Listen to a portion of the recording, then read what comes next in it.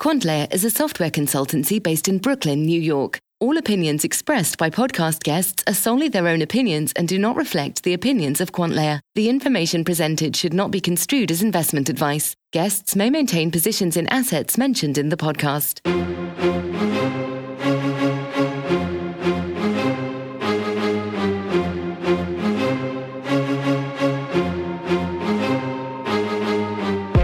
Hey everyone, it's Vikram from QuantLayer, and thank you for listening to our 9th podcast. In this episode, Faizan and I talk about our experience at the Crypto Hedge Fund Summit here in New York and what we learned about custody solutions and infrastructure being built for institutional investors. We go over what a family office is and how they differ from institutional investors.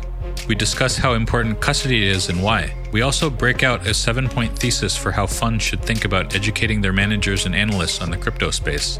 And we finish up by going through a series of alerts that hit our platform. Enjoy.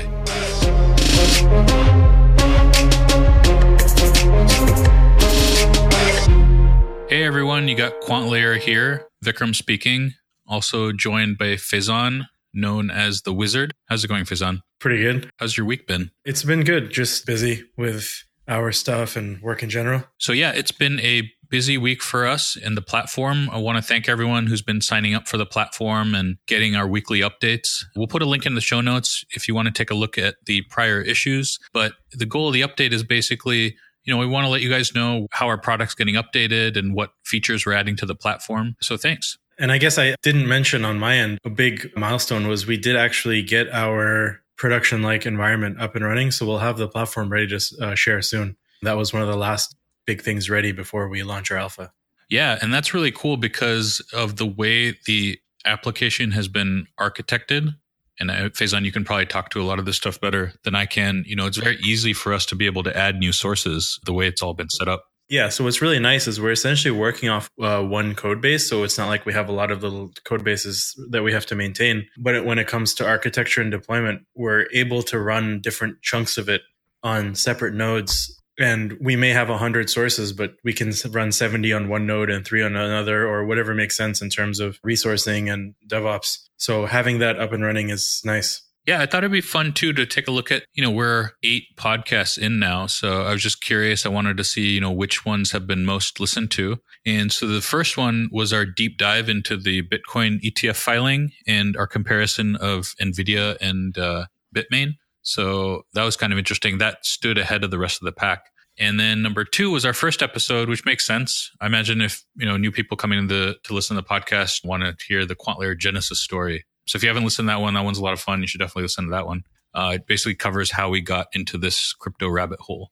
And the third one, which is actually right on the heels of number 2, is our episode, I think the last one, on short selling explained. And that was a fun one to record too. You should check that one out. It tries to give a really clear and concise explanation of how short selling works. So that one was a lot of fun too.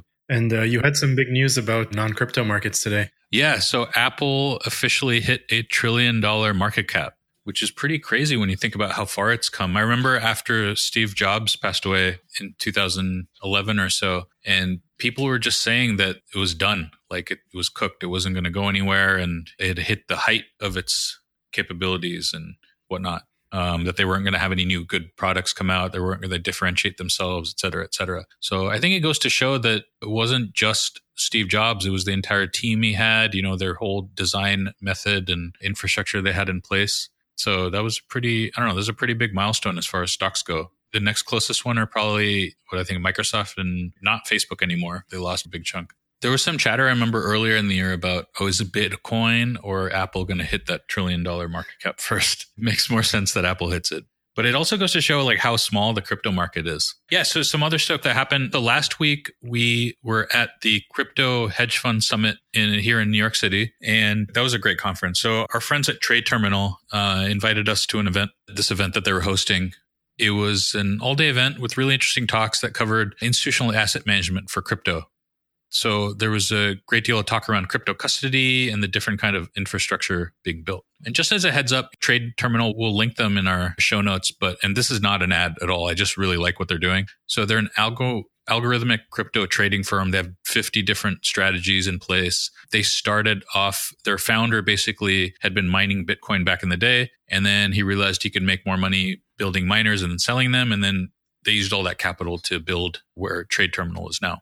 So they came out to New York, and I thought it would just be fun to talk through some of the stuff we learned there. Attendance was pretty robust. Like there were a few hundred people, and there was a standing room only in the back. And there are a lot of people who've flown in from Asia. So I met a fund manager based in Hong Kong, a few in Taiwan, a few in Singapore. The type of US funds were a lot of these family office type of funds, which is probably the simplest way to manage funds given there's no real custody solutions right now. So they're all probably like self-custody at this point. So what is a family office? Very broadly, they have a investing ability that's different from other investment advisors. So back in 2010, 2011, the SEC made a rule about this. I'll read a summary of the rule. The Securities and Exchange Commission, the Commission, is adopting a rule to define family offices that will be excluded from the definition of an investment advisor under the Investment Advisors Act of 1940, and thus will not be subject to regulation under the Advisors Act. So, and then it goes on to define what the family offices are and what the members of a family are.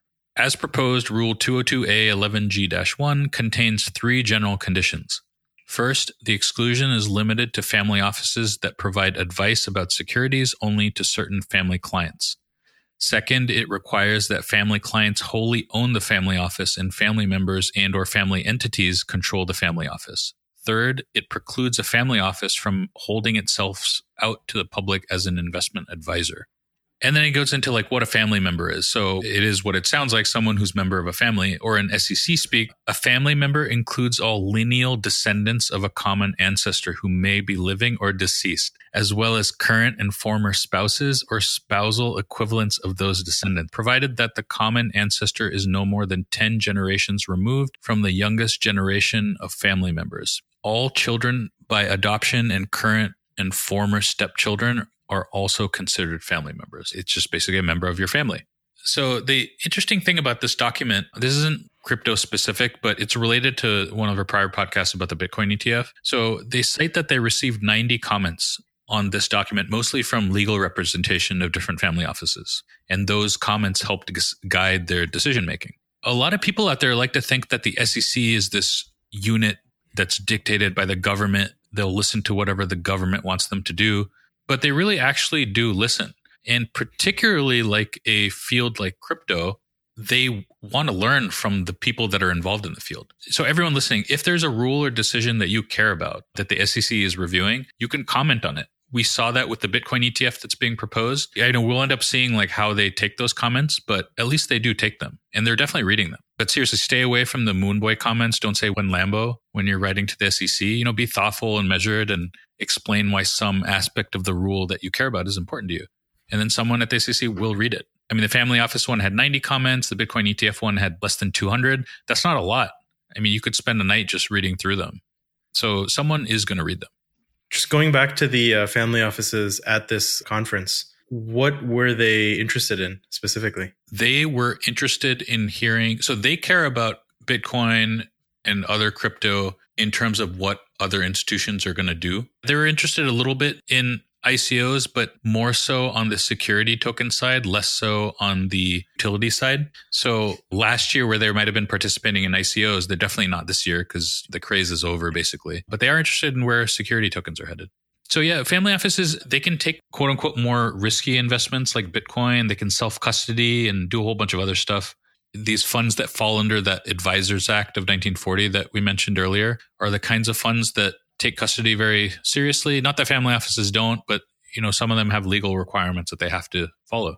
And a few other things that we heard at the conference are pretty interesting. So family offices come to the OTC or the over-the-counter desks. So typically in other markets, not crypto, if you go to an OTC desk, you can probably get a big discount to the asset you're purchasing. By big, I mean like a few percent, not like 25%. Like they would go in asking for 6% discounts because that's what they're used to. Like I want to buy a big stock of like Microsoft. I don't think they would get a 6% discount on that, but they would get some percentage discount. And instead, no one was giving them that. And so they realized they had to pay like a 20% premium if they wanted to buy a large block of Bitcoin stock, basically because there's no sellers. Oh, why? Oh, because there's no one selling that much? Yeah. And there's so much slippage. Slippage is like when there's a big difference between your bid and your ask. If someone wants to sell like 100 million block of Bitcoin, if they want to sell it to a family office, they're going to sell it at a premium, because if they go to the open market, there might be too much slippage. It just doesn't make sense. They would lose money on that, just the sale. That came up. We also heard chatter from developers about using state channels to trade and settle big blocks of Bitcoin. We'll keep an eye on that. That'll be interesting to see where that goes. Does that add any value over just people matching up and doing the transaction? Like two parties just executing a transaction, do they really need a technical solution? Like, is this a case of developers getting excited about doing something technically that can just be done now, or is there some value add? I'm not sure. Like, it definitely felt like there were two views of thought on this on each coast. Like their New York school of thought is like, oh, we have to have custody. We need to have insurance and reinsurers and all that. And then we had like the West Coast crowd saying, we'll just do state channels and we have to worry about custody or insurance or anything like that. So I don't know the answer to your question, possibly. So family offices, they're doing a ton of OTC trading already. And when people are saying they're waiting for institutions, they're not talking about family offices. They're just talking about those investment advisors we were talking about earlier. And of course, there's theories that institutions are quote unquote holding down the market until they get involved. So I understand this theory. It's that somehow the crypto market is so manipulated, Bitcoin in particular, it's easy to manipulate. And so the price can be held down. There's the same theory about gold, that when gold futures came out, gold became more easy to manipulate because when they came out were cash settled instead of not, they weren't physically settled. I don't have a whole ton of insight into this, but if the market can be manipulated on the way up with Tether and wash trading on exchanges, then it probably can get manipulated on the way down too. I don't have any clear evidence about this, but it's definitely possible. So yeah, but back to the conference, we did learn a ton about where custody and general infrastructure stands now. The keynote speaker, Nolan Bowerly, was from CoinDesk, and CoinDesk has put out the State of Blockchain Q2 report. It's pretty interesting how they lay stuff out. We'll link to it in the show notes. So a few of the report's highlights, there's 5 of them, and I'll just read through them very quickly and offer my interpretation of what they mean. So the first one, Bitcoin miner revenues fall by 22%, along with average fees by 19%. I think this is just directly related to price declines. Second one, Bitcoin hash rate grew by 26%, which fell short of the prior quarter at 47%. So this is also probably related to price. The prior quarter, the price was probably going up more and less so in Q2. But in any event, my interpretation is that, the network hash rate continues to grow, which is great for security of the network. But then maybe it didn't hit prior growth rates. So it'll be interesting to see like if this is a good metric over time. Will there be market expectations around what hash rate should be and whatnot? I'm not sure. Third observation, SEC declared Ether not a security, and ETH price saw a 9% jump shortly after. So what were the ramifications if it had been declared as a security? If it had been declared a security, there would have been a bunch of funds that had illegally participated in a security offering. And worst case, the government can come after you with a disgorgement penalty. That sounds very violent. It's terrible. Yeah, it sounds very violent, like a sword going through the belly. It's basically the government demands that you pay back all your profits. So if you're a fund, you bought Ether at like $1 and it goes to $500 and you made $500 million profit, and now they're asking you to repay that. Like that's what they can do. In non-crypto, it happens all the time. So if they had done that, that would have been pretty dramatic for the space, because funds would have been forced to sell their crypto holdings in order to pay these disgorgement penalties. And it doesn't mean like we're out of the woods or anything. Like these penalties could still happen. I wouldn't be surprised if the SEC comes after some funds with these penalties. And maybe some ICOs are specifically more securities than more like securities than others. So in their case, maybe we see these disgorgement penalties pop up again, but it's definitely risk. Again, to your question, like if it had been declared a security, there would be a massive hangover, like for a while. So number 4, total ICO funding reaches about 19 billion with the average ICO of 39 million. 39 million seems kind of high. Maybe a more useful metric here is the median, since the Telegram ICO and other monster ICOs are skewing things there. I always thought that there are a ton of like smaller offerings and then a couple that are huge. But even the smaller offerings seem more like what you'd see in a seed round, but are raising 10x what they would in like traditional. Right. But even the median is a pretty high number. Yeah. And number 5, the majority of survey respondents think price declines were caused by shorts and rebounds from over speculation. People love to say like when an asset goes down, it's because the shorts are doing it. So in our last podcast, we actually talked a lot about shorting, what's involved and how expensive it is, especially in crypto. So I'm skeptical that shorting is the reason for the price declines. But again, this is just a survey. So, I don't know who they were surveying, but I guess it makes sense there. Yeah. So Nolan walked through a few of those highlights and then a couple other areas that are really relevant for investors and actually pretty relevant to like our platform itself, like the kind of alerts that we're offering. So he broke out traditional investing versus crypto investing into the kind of buckets people should care about. So he categorized this term as a early investing methodology, which is like trade volume, market cap, things like that, things you can only see on exchanges. And that was like the traditional Wall Street view, I guess this is what he was calling it, which is only one part of the equation. But there's this new mix of stuff. And I buy a few of these more than others, but I'll go through them. So they highlighted buckets of interest. The first one, price interest. So, actually what the price of the asset is, like what Bitcoin is, and then what Ether is relative to Bitcoin, what Zencash is relative to Bitcoin, and so forth. Exchange interest, meaning like how much the asset trades on exchange, whether there are trading pairs in an asset.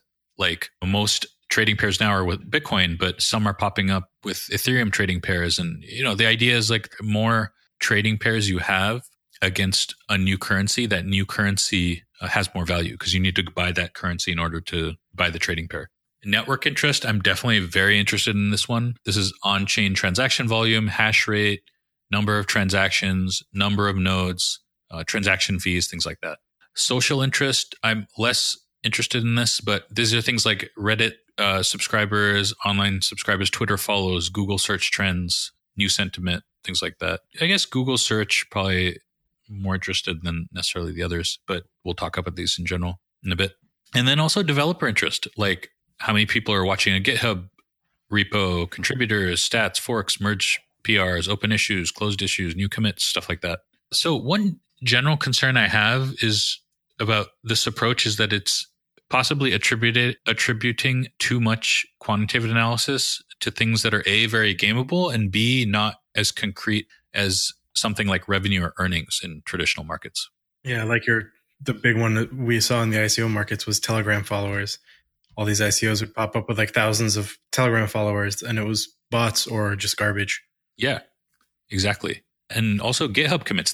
Those both are actually very easy to game. Yeah, just update the README, change punctuation, etc. Exactly. I mean, we've seen that too, where like it looks like something has had 100 commits over a few days, which is in most software projects is a pretty decent number of commits. And you go look at them and there's just README updates. Yeah. Same thing with, mentioning Telegram and the fake GitHub. Even Twitter. I guess Twitter has recently had the bot purge, but before that you could buy. Yeah. Funny story there. We won't name any names, but we had a former coworker that liked to game these sort of things for personal, who knows for why. But they went from, I think, somewhere around 50,000 to like 300 followers post bot purge, which I thought was hilarious. Just overnight. Yeah, so you can buy Twitter followers and have a high-paid marketing team to respond to Reddit posts and whatnot. All that stuff's so gameable these days. So definitely don't view that as I don't think it's a great, it shouldn't be a cornerstone of any investment thesis. Yeah. I think with stuff like GitHub, there's definitely more qualitative stuff you can look for. You can see who's on the actual development team. If you are familiar with the programming language they're working in, even just glancing through some of the work, you can get an idea of the quality of work without doing something quantitative. And there are static analysis tools you can run as well.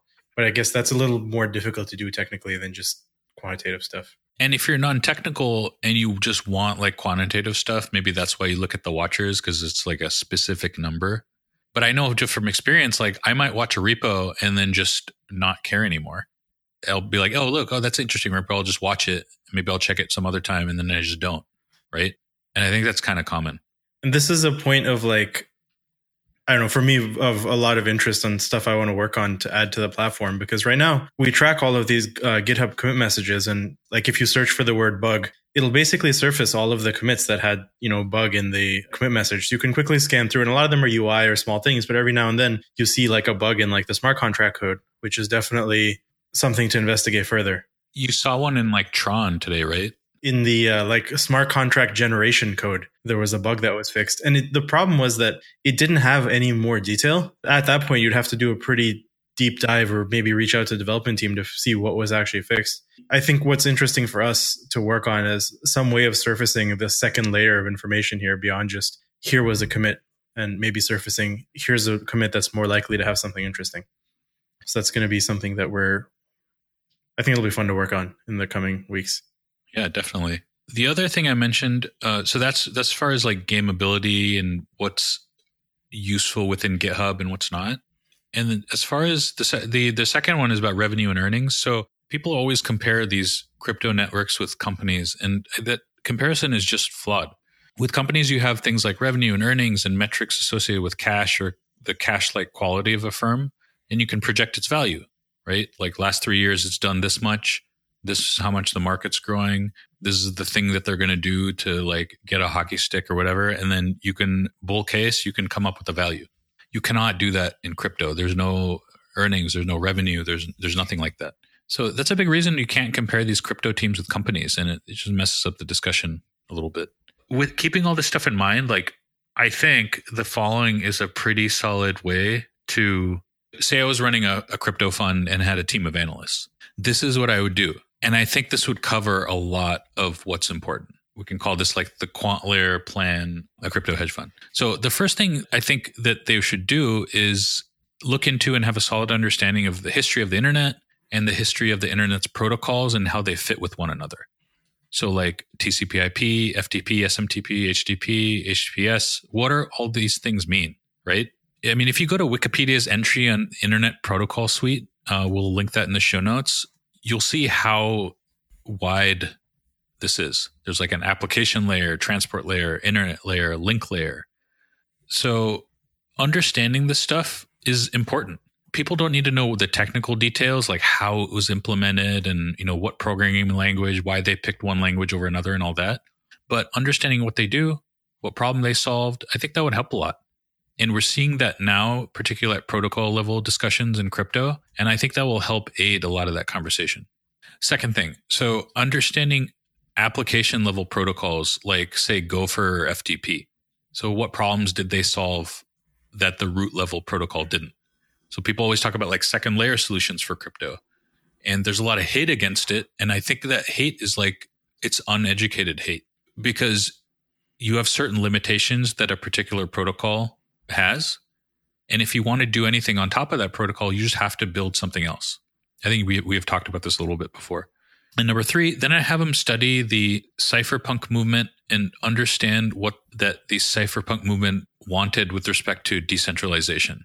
Because they basically helped launch the original internet, and things have become so centralized today, it's veered away from what its original intent. And none of this isn't necessarily philosophical. I mean, it is, of course, by nature, but also it helps us understand, given how centralized things are today, where could they possibly head? Because that'll give you a view into the future of these protocols if they head in the direction that they're intended to. So those are the thematic things that I think are important.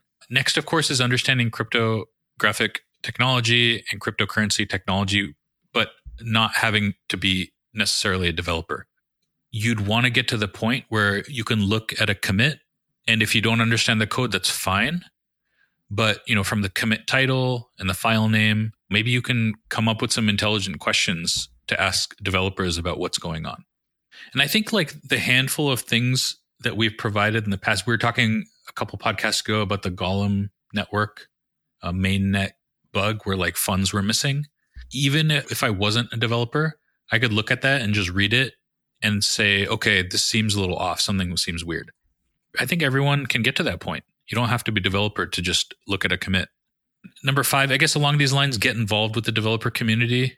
Find out why they're making particular decisions and ask them what can be done on chain and what has to be taken off chain, given whatever their vision is.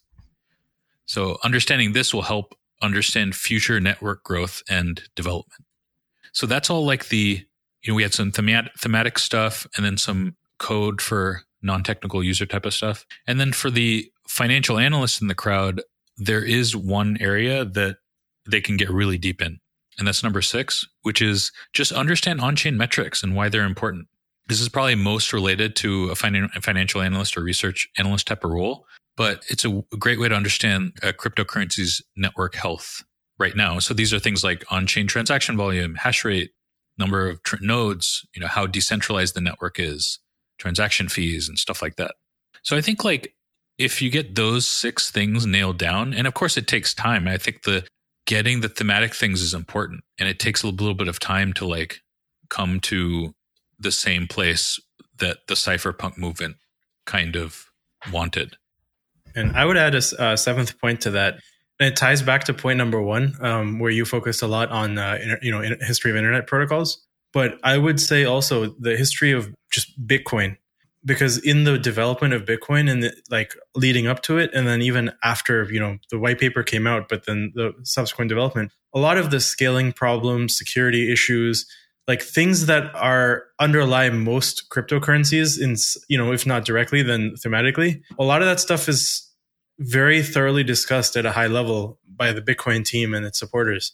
And so I think that can give you a really good grounding in the sort of topics around technology and scaling and the game theory / economic incentives of the participants, or different attack vectors that have worked and why they work when you're assessing any other up and coming cryptocurrency. So I think some of the stuff that's very crypto specific is really there in the like last 10 years of Bitcoin's history, and maybe to a lesser extent Ethereum. Yeah, I think that's a very good point, because not understanding Bitcoin's history can end up clouding someone's judgment. So if you took because you see so many comments around some of these other cryptocurrencies saying like, oh, Bitcoin's block size is too small. You see these currencies getting attacked or doing stupid stuff, and they make a decision and then it goes south, and it turns out that, in 2013, the Bitcoin team like actually discussed this and like this was a known issue, but this new coin team overlooked it. And so obviously Bitcoin is a very specific type of a cryptocurrency, but a lot of the underlying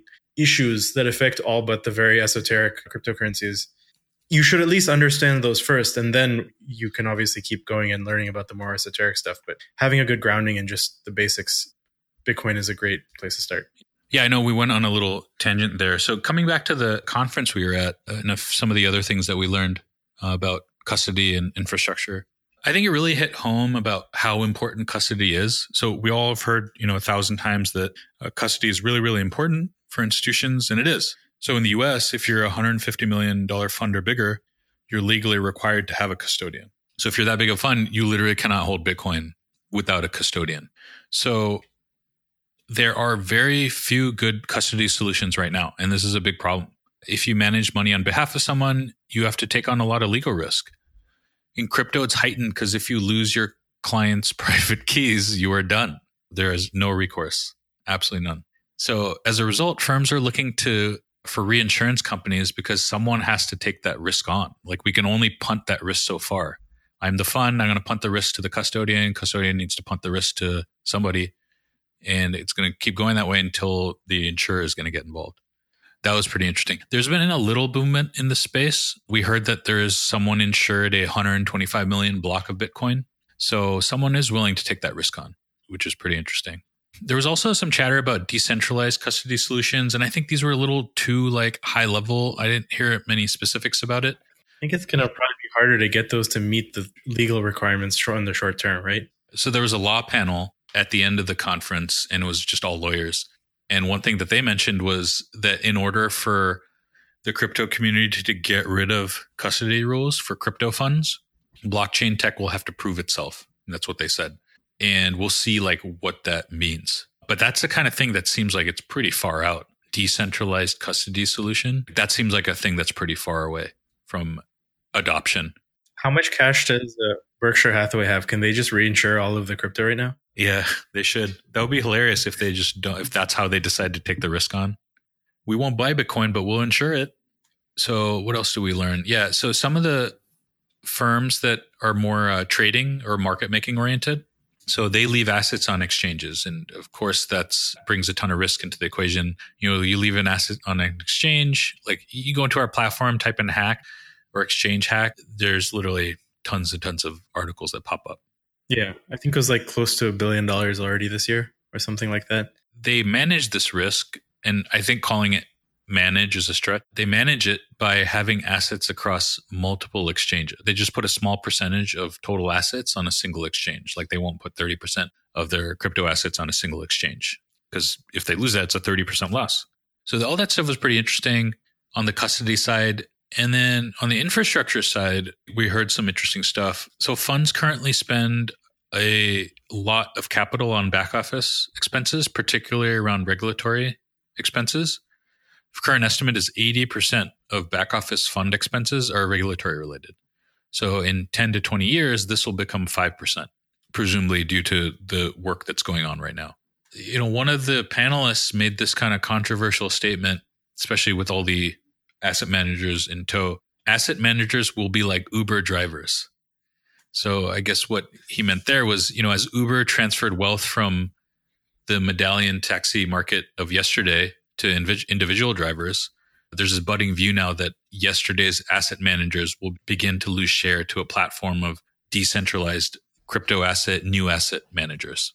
And we'll see how that plays out. There are a few crypto projects that have embraced this view. Like what they're doing is they have a platform that you can trade on, and they also keep track of all your returns. So there's no way to fake it. Okay, so that's one side of the marketplace. The other side of the marketplace is, if you wanted to invest in one of these managers, you can go look at all the managers they have in their system and see what their returns are. And then decide, this manager consistently makes 3% every month. That's my kind of manager. And you just can go send them some Ether and here, go manage my Bitcoin, go manage my Ether. Just because it's easy to send your funds, like you just need a wallet and you just send it. If it was not crypto, you have to do a wire transfer. I don't think they actually do like KYC AML. So that adds some risk. In the US, you have to be an accredited investor to invest in particular types of funds. Here, like say you just, say someone made like a few thousand on a crypto and they just want to see it grow and they trust that someone in this fund historically has done really well, they can just send it to them. They don't need to be accredited or anything. I guess I don't follow why that is legal, like doing that with crypto, but not with, like I get why it's not legal with regular money. Like you have to be accredited. Why can I just send like $5,000 worth of Bitcoin to someone and have them, they're trading it on my behalf without me being a accredited investor? Why is that okay? I don't know if it's okay or not. There's just no rules in place that have said it's not allowed. So some of these managers aren't even in the US. Like I remember looking at one of these platforms and one of the managers was like in Poland who's been doing really well. And if I'm the one that's sending the money, am I at risk of getting disgorged? I don't know. Like my limit of legal knowledge is the use of term disgorgement. I think we need to have we have so many of these questions that have piled up that I think we probably need to have a lawyer on to just run through all of these scenarios. We just ask them the most ridiculous questions and they'll give us serious answers about it too. This whole like decentralized manager thing, I think is very interesting because if somebody in Poland can trade crypto successfully and put up like good returns on a regular basis, like why are you buying like a S&P futures index, or why are you giving money to your mutual fund that's charging a few percentage just to match the market? I mean, this is the idea behind why hedge funds became popular.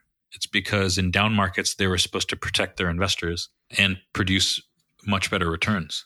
So we'll see how this plays out. I actually do think there's merit to this. I think it is controversial, of course, to say asset managers are going to be like Uber drivers, but it doesn't mean it won't happen. Yeah. To me, like the big change here is still not like technological, because I feel like with software and online money transfer, I don't see how this is that different with me sending $5,000 to some guy in Poland, assuming the legal issues aside, versus me sending $5,000 of the equivalent Bitcoin.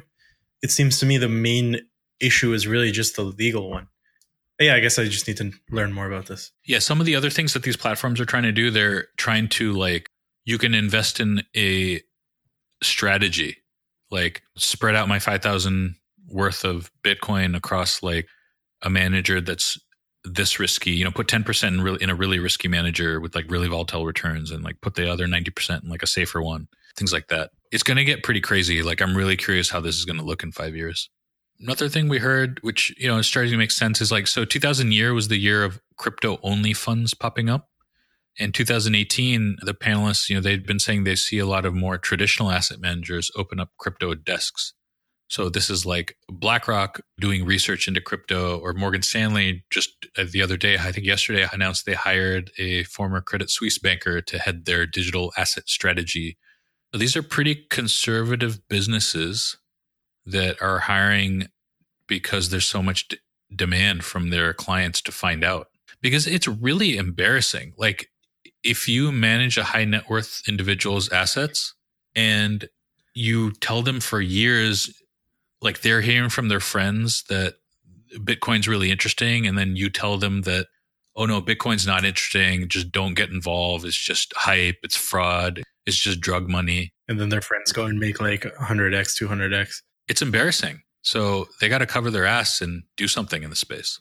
So yeah, overall, like it was a really interesting conference. Had us pretty excited about like where things are heading, especially on the infrastructure side, since that's what we're building. Speaking of what we're building, we had some interesting alerts come through again that I took some notes of. One thing I know that you care about a lot is we're seeing a lot of high usage ETH contracts. We're not going to link to them because a lot of them are shady businesses, and I guess we don't want to give them any additional traffic. What do you think of those? So like there are a couple legitimate Ponzi-like schemes that had the highest DApp usage on the Ethereum network in the last couple of weeks. And I think I mentioned them to you, and I remember you had this, I had never heard of these things before, so I was curious to hear your views on it, but they reminded you of these real-time auctions. So basically they were like, okay, you have the next hour, and whoever is the last person to submit ETH to this address is the one who's going to win the pot. So just imagine like what the consequences of that are. I guess they reminded you of these like real-time auctions, right? Oh, the like the penny ones that I was showing you? Like how do those real-time auctions work? Yeah, so this was, I think this came out when I was in like high school or college. I just remember. It was very fascinating because at the time I didn't have any money. So the thought of getting some of this stuff real cheap was cool. And then I investigated it and I was like, whoa, this is a crazy scam designed to take advantage of people. But they're still around, a few of them. But there was a time when they were like huge, like they were advertising on like national television. But basically it's an auction, but unlike, your eBay or whatever, where the highest bidder wins and then either the seller or the buyer pays a small auction fee. What you do is you essentially buy bids, and each bid increments the price by a penny. So let's say you want one of the shiny new MacBook Pros for like all loaded up, $3,500. And you go on this auction site and you'll see it like the bid is at $200. That sounds like a great deal. And essentially what you can do is, let's say I take my 8 cents, I buy 100 bids. So for $8, I can now bid 100 times to increment this thing by a penny. Essentially, whoever the last bidder is obviously gets to keep the thing. And generally they go for a lot lower than if it's worth $3,500. It'll go for quite a bit less than you'd find it anywhere. But on this auction side site, they're essentially making money on, like in one of these cases, 7 or 8 cents per 1 cent increment. And it's the summation of all those 1 cent bids. So something that's $200 has actually had, 20,000 bids placed at 7-8 cents a piece.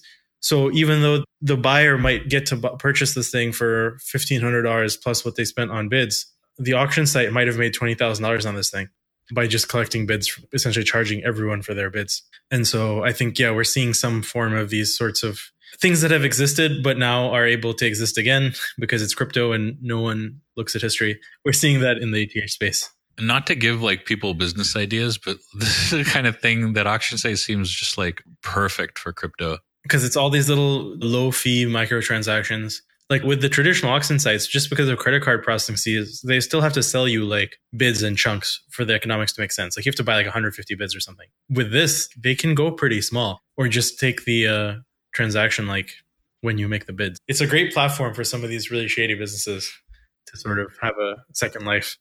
Great platform. Maybe I'm just bitter because I never won anything on those sites. I was like 19. Another, a topic that we've mentioned loosely before is, when evaluating the credibility of some of these ICOs or coin teams, is a lot of times like the coin team is legitimate and they have good intentions. Other times they're legitimate and they have good intentions, but like the structure of the ICO may be that they really take a lot of they cash out very early. Ideally, you want something where they're incentivized to keep working and their payout is if the platform is successful, like down the road. And then there's just, outright fraud. There was this thing called Mobile Go. It's part of this G Nation. It's basically esports wagering, mobile MMO game platform. And basically the CEO and his brother it looks like they may have committed some fraud. And so whenever you hear like CEO and his brother, it's probably not good. Yeah. Money was withheld from company employees. One of the guy is in charge, unpaid for his work since shortly after the ICO. Basically, once all this came to light, the price is down 85% against the dollar and 96% against Bitcoin since the ICO. So it's pretty much and probably unlikely to recover. Right. Not necessarily crypto related, but it seems like it's a great application of crypto. But like esports are on fire. I saw an article recently about like parents are starting to hire coaches for their kids who play Fortnite. Fortnite has hit some ridiculous number in sales. I think it's hit like $1 billion in sales. Stadiums are getting rented out to watch like FIFA video games, like soccer video games getting played, and then like World of Warcraft and stuff like that. It's just interesting to see how that's like progressing, but it seems like a pretty good use case. Like gambling on esports seems like a pretty good use case for crypto. And interestingly, I mean, I remember when like $50,000 was a really big purse for an esports competition. Now these guys are like millionaires that are at the top of their game. But also I know like even the NBA struck a partnership with, I think like the MGM or one of those gaming groups to be like their official partner, which I thought was crazy because you know, traditional sports and gambling always had a really negative connotation. And now we're essentially seeing like sports betting and esports betting all going very mainstream. And I think adding crypto to the mix is really it's fuel to the fire. So we'll see how that industry plays out. I think Mark Cuban invested or promoted some e-gaming ICO. I forgot the name. We have to look into it, but pretty interesting space. You just bought an Xbox, right? You just started playing. I did. I just got an Xbox. I haven't like console gamed in a really long time. When I was at the fund, I was at during earnings season. Once earnings calls were over, like most calls are probably over around 6:00. Our PM had like an Xbox with Halo 2, and all of us would just like go in there and play for like 2-3 hours. It was ridiculous. Like all of us would go home at like 9 or 10, just playing for hours and hours of Halo. But yeah, no, I got that Call of Duty, World War II. It was phenomenal. The graphics are so good for like the campaign. Multiplayer is like they're good, but not much has changed in the last 10 years. I got like a Halo Master Chief where you can like Halo 1 through 4. There is slight improvements as far as graphics go for Halo 4 versus 1, but like the gameplay and stuff, it doesn't feel like super different. But regardless, there's still a lot of fun to play. I wasn't actually allowed to have an Xbox or any video game system, so I got my first Xbox when I was 19. Pretty much just whenever Grand Theft Auto comes out, I'll play that game and then I play FIFA and that's it.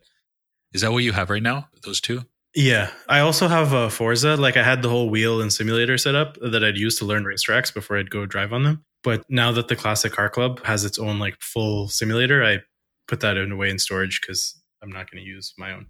Going back to alerts we found. So in a previous episode, I had mentioned that this Alexander Vinnik guy is accused of some fraud. There was a supposed assassination attempt. Basically, Russia has also been trying to extradite him. He's been holed up in Greece. And it looks like they finally got legal approval to have him extradited. So we'll see how that goes. Because according to the article, he's responsible for up to $4 billion in fraud, which is a pretty hefty sum. Do these numbers mean anything anymore? Like, does $1 billion mean anything? Well, my problem is like, there's been so much price volatility. Is like, was that $4 billion in December? Which is like, let's say Bitcoin does go to like 500K or whatever. What's going to be interesting is seeing like articles written about value of some of these frauds in $20-25. I think there was like the $30 million Bitcoin auction after they recovered the stuff from the Silk Road. That was a lot of Bitcoin back in $2013. So it'll be interesting to see what these numbers inflate to if Bitcoin does go to huge valuations. And then we always discuss like the scale of fraud in Bitcoin.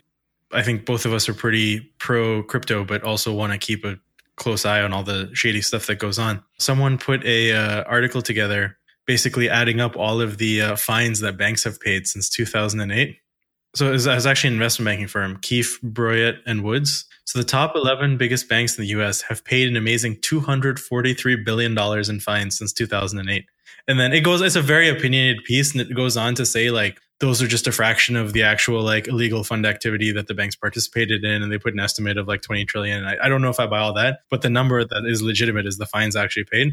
It's just to say that like, there's a lot of shadiness that goes on in crypto, but it's always good to get a perspective of what that compares to against some other financial instrument. But yeah, one of the examples they give, New York Department of Financial Services fined the British bank Standard Chartered $340 million for allegedly laundering $250 billion of Iranian money. Their claim is like banks are paying these huge fines, but it's actually less than 1% of ill-gotten gains. I think that's a bit of a stretch because I think that's just money that passed through. It's not like the banks made that money, but regardless, it's a lot of fines. Oh, another one that I found, which was interesting because, we've talked about GitHub and how we basically listen to most of these GitHub repos. But this exchange, Altex, basically had a lot of money stolen because of a bug in their wallet. And so what's neat about that is like the article actually referenced like PR number 3985 fixed a wallet balance display bug, which seems innocuous enough, but this bug also extends to exchanges. And it goes on to explain the bug in detail. So what's neat is like, we thought that there was value in tracking all of these commits with their messages. And we're seeing that a lot of these articles that are referencing fraud related to bugs in the code are actually referencing these same PRs. So there's definitely something there. Yeah, that is very interesting. I just imagine like a future Bloomberg, for example, like you're just waiting. I remember like during earnings season, you're just staring at your screen. Like if you're a short-term trader, right? Waiting for like earnings to hit. For like Facebook, you're just waiting. And it always hit like Bloomberg first. It would hit and then be a stream of like headlines.